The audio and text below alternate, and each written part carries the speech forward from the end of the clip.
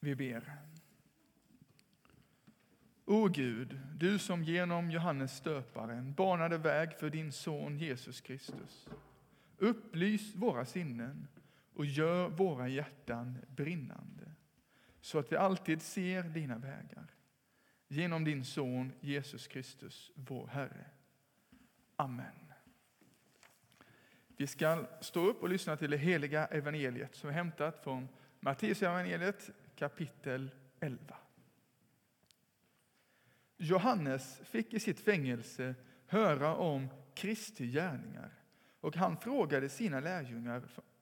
skickade några av sina lärjungar för att fråga honom: är du den som skall komma, eller skall vi vänta på någon annan? Jesus svarade: gå och berätta för Johannes vad ni hör och ser. Att blinda ser och lama går. Spetälska blir rena och döva hör. Döda står upp och fattiga får ett glädjebud. Salig är den som inte kommer på fall för min skull. När det hade gått började Jesus tala till folket om Johannes. Vad gick ni ut i öknen för att se? Ett strå som vajar för vinden? Nej. Vad gick ni ut för att se? En man i fina kläder?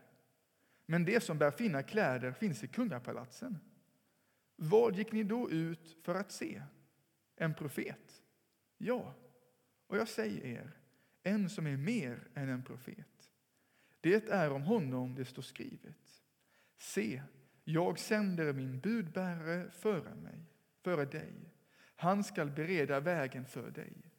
Sannoliken, ingen av kvinna född har trätt fram som är större än Johannes döparen. Men den minsta i himmelriket är större än han. Så lyder det heliga evangeliet. Lovad vare du, Kristus. Ibland när man pratar med någon som inte är aktiv eller van vid kyrkan, så kan man ändå höra att de säger att jo, men den där Jesus verkar ju ändå lite intressant. Men jag vet inte riktigt vad man ska ha kyrkan till. Det kan vara så då, kan man upptäcka att den här personen kanske inte vet så mycket om kyrkan, eller också den själv eller har hört om andra som har dåliga erfarenheter om hur kristna behandlat dem eller varandra. Och vi är ju bara människor, och ingen kan ju fullt ut representera Jesus, även om kyrkan är kallad till det egentligen. Och vissa saker man hört om vad kristna har gjort har ju verkligen varit under all kritik. Och det får vi som kyrka be om förlåtelse för och sträva efter att växa i kärlek och vishet. Men i varje fall tycker jag det är intressant att människor i vårt sekulariserade land kan tycka att det är intressant med Jesus. Kanske frågar man sig, är det på riktigt med Jesus? Är han så bra som det sägs?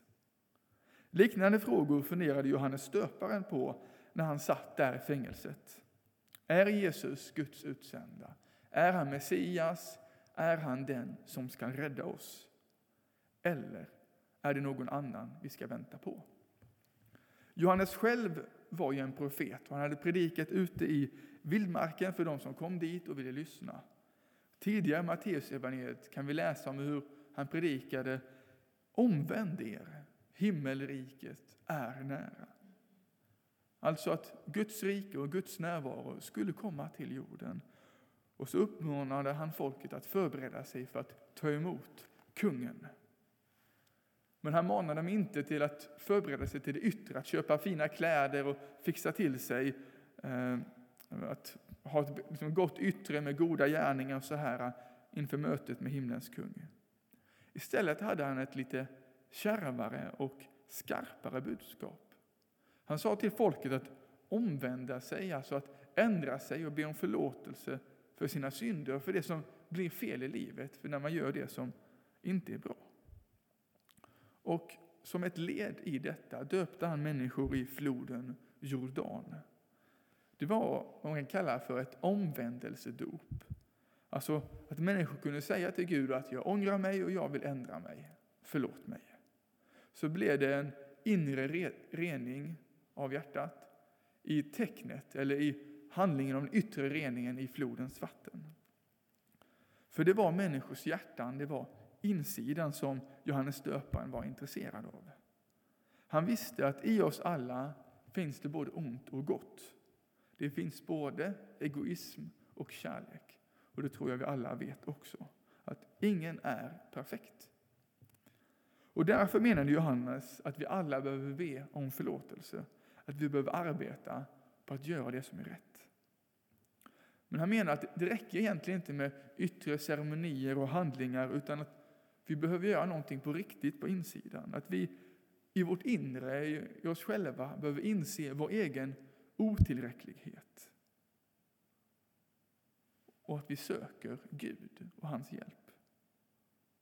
Många kom också till Johannes för att få en etisk eller moralisk vägledning. Vi kan läsa om hur han bland annat uppmanade soldater att inte utpressa andra på pengar, utan nöja sig med sin lön.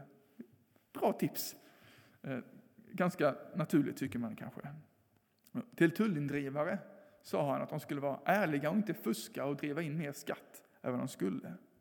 Och till folk i allmänhet sa han: var generösa och dela med dig till andra som inte har. Till exempel, du som har 2 skjortor, ge till den som ingen har. Vi ska väl säga att det inte riktigt var bara positivt tänkande eller klyschor eller allmänt uppmuntrande ord då som människorna som kom till Johannes fick höra. Utan det var en ärlighet om rätt och fel som de uppskattade. Men också att det fanns nåd och sanning, förlåtelse och hopp.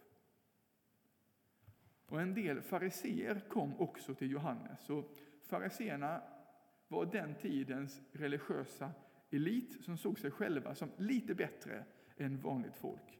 Det var de som var de riktiga, sanna judarna, tänkte de. Att alla andra var lite mer oseriösa avfällingar, tyckte fariseerna. Och så när de kommer till Johannes så blir han upprörd. Bland annat kallar han honom för huggormsyngel. Det tycker jag låter som ett lite roligt och kreativt skällsord. Men huggormen var ju en bild för djävulen. Så det var inte bara något lite kreativt skämt, utan ganska allvarligt. Ni är som djävulens barn, säger han. Ni kommer från djävulen nästan. Och det han menar med detta är att fariseerna var mest intresserade av det yttre. Att genom goda gärningar och sitt sätt att vara verka duktiga. Och att liksom följa alla regler. Men så brydde de sig inte om hjärtat, om människans insida. Att det var irrelevant. På så sätt lurar de människor med vad Gud tycker är viktigt och hur man kommer till Gud. Det var det som gjorde att Johannes blev upprörd. För hans uppgift var ju till att varna människor från just detta. Till att leda människor in i en personlig relation med Gud, inte bara med regler. Men inte undra på att Johannes fick mothugg. Men han sa sanningen. Och i evangelietexten så frågar Jesus folket varför de sökte upp Johannes tidigare. Varför de hade lyssnat till honom. Vad var det de förväntade sig egentligen? Ja, en profet. Och det kallar också Jesus Johannes för. Och en profet är ju någon som Gud talar till och som sedan ska förmedla Guds tilltal eller budskap vidare till andra.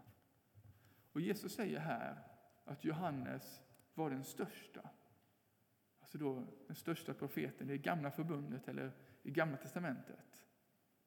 Väldigt hög syn på vem Johannes var, att han hade en viktig uppgift. Men så säger han också att den minste i himmelriket var större än Johannes, som var den största profeten. Så att var och en som följer Jesus får ta emot hans nåd och hans förlåtelse, men också den helige ande. Och därmed på något sätt få en större möjlighet och en större ande på ett sätt än vad Johannes döparen fick, som inte hade fått ta emot Jesu kors, som inte hade fått ta emot den helige ande på pingstdagen. Och det tycker jag är en väldigt uppmuntran för oss idag, att det finns mycket att ta emot. Men i varje fall, för de som besökte då och lyssnade till Johannes döparen, det var inte en intressant och minnesvärd föreställning om en lite speciell man ute i öknen. Det var inget käckt som passade lägga upp på Instagram eller så här med en trevlig bild. Utan det var faktiskt på allvar. Att faktiskt få möta Gud. Inte för att Johannes på något sätt var Gud, utan för att hans uppgift var att bana vägen för Gud in i människors hjärtan. Men Johannes och andra profeter i Gamla testamentet har inte alltid varit uppskattade. Johannes säger vid ett tillfälle till kungen i Galileen att han har olämpliga sexuella relationer, och då blir han satt i fängelset. Tyvärr är det ganska ofta som profeter inte blir accepterade utan förskjuts och till och med skadas. Och det finns många berättelser om det i Gamla testamentet. Men också för Jesus själv och för Johannes, men också idag. För även idag vill Gud tala till oss, till sina älskade barn, till sin kyrka. Och Paulus skriver i första Korinthierbrevet 14, vers 1, att han vill att vi alla ska söka gåvan att profetera. Alltså att få höra vad Gud vill säga. Med syftet att bygga upp, att trösta och förmana varandra. Alltså det är en positiv kraft i församlingen. Och detta är en viktig funktion och något som är betydelsefullt för oss. Men vi människor kan ju vara lite opolerade och inte alltid så taktfulla. Eller ibland kan man ju uppleva som lite krävande eller dömande om man kommer med den här typen av budskap som Johannes har. Och tanken är ju att även de saker som kan vara lite förmanande, man ska säga, också ska leda oss till Jesus. Och där kan man börja fundera på hur framför man någonting som man upplever att man ska dela. Där får man vara ganska noga med hur man gör det. Men sen är det inte så att bara för att någon påstår att jag tror Gud säger detta, att det är så. Det kan ju vara helt tokigt också, faktiskt. Att det behöver inte alls vara någonting från Gud utan bara vara egen fantasi eller påhittat. Men det kan också vara så att det blir fel när man försöker. Att när man övar på att be och lyssna in, Gud, vad vill du säga till oss? Att det blir mest ens egna tankar ibland. Och det kanske inte är hela världen om man lyckas framföra det på ett vettigt sätt. Och vi tillsammans får fundera på, är detta något vettigt att ta till sig? För vi behöver ha utrymme där vi får växa tillsammans. Och det gäller egentligen allt vad vi gör som kyrka, att ingenting måste vara perfekt. Utan vi behöver få utrymme för att göra fel och för att få växa. I varje fall har det här profetiska till uppgift att precis som Johannes döparen bana väg för Herren in i våra liv.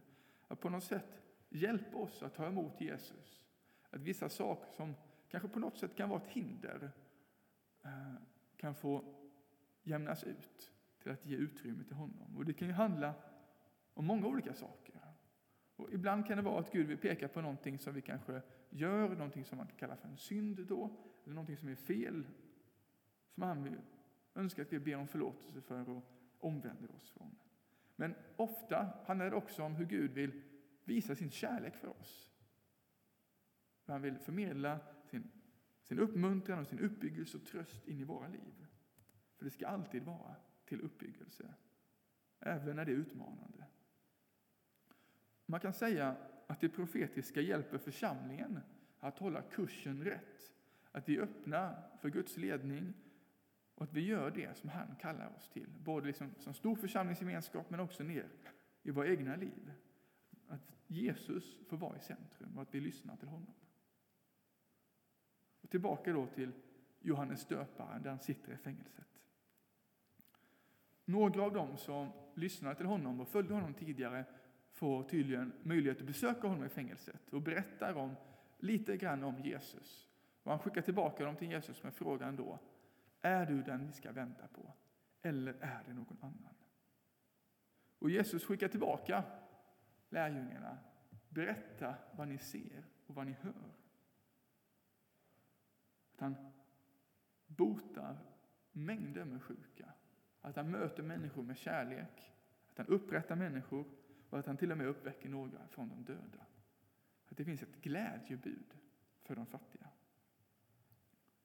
Jag anar att Johannes där i fängelset var ganska nedstämd. Egentligen visste han ju vem Jesus var. Messias och räddaren. Men han blev kanske osäker när han hade svårt och när han hade motgångar. Det kan vi nog känna igen i våra liv också. Att vi kan bli lite osäkra på vår tro eller på oss själva när vi möter motgångar. Och då skickar Johannes sina lärjungar. Blinda ser, lama går, spetälska blir rena, döva hör, de döda står upp och fattiga får ett glädjebud. Det är det som sker där Jesus går fram. Det är helt fantastiskt. Tänk att få vara med där och se allt detta fantastiska som sker i människors liv. Jesus handlingar talar för sig själv. De pekar på vem han är. Ingen annan kan göra det han gör. Och han har kommit hit till jorden, in i våra liv och in i vår vardag. Och det är det som advent handlar om. Att få möta Jesus. Att det är han som är de goda nyheterna som kommer mitt ibland oss. Han älskar oss och vill ge oss av sin godhet, av sin kraft, av sin frid, av sin läkedom. För helande och glädje, för vägledning, för uppbyggelse och ett liv nära honom. Och för detta behöver vi på något sätt ge plats för honom i våra liv. Man kan behöva fråga Gud då, är det något särskilt jag behöver ändra på? Mitt sätt att tänka eller vara någonting jag har gjort jag behöver be om förlåtelse för? Eller är det någonting du kallar mig till att börja göra eller göra mer av? Eller kanske bara säga till Jesus vad man tänker och vad man längtar efter. Vi ska ta en liten stund nu i tystnad med egen fundering där man kanske kan fråga Gud, är det någonting du vill säga nu till mig eller till oss? Och sen ska vi gå in i syndabekännelsen. Så vi tar en liten tyst stund nu, enskilt.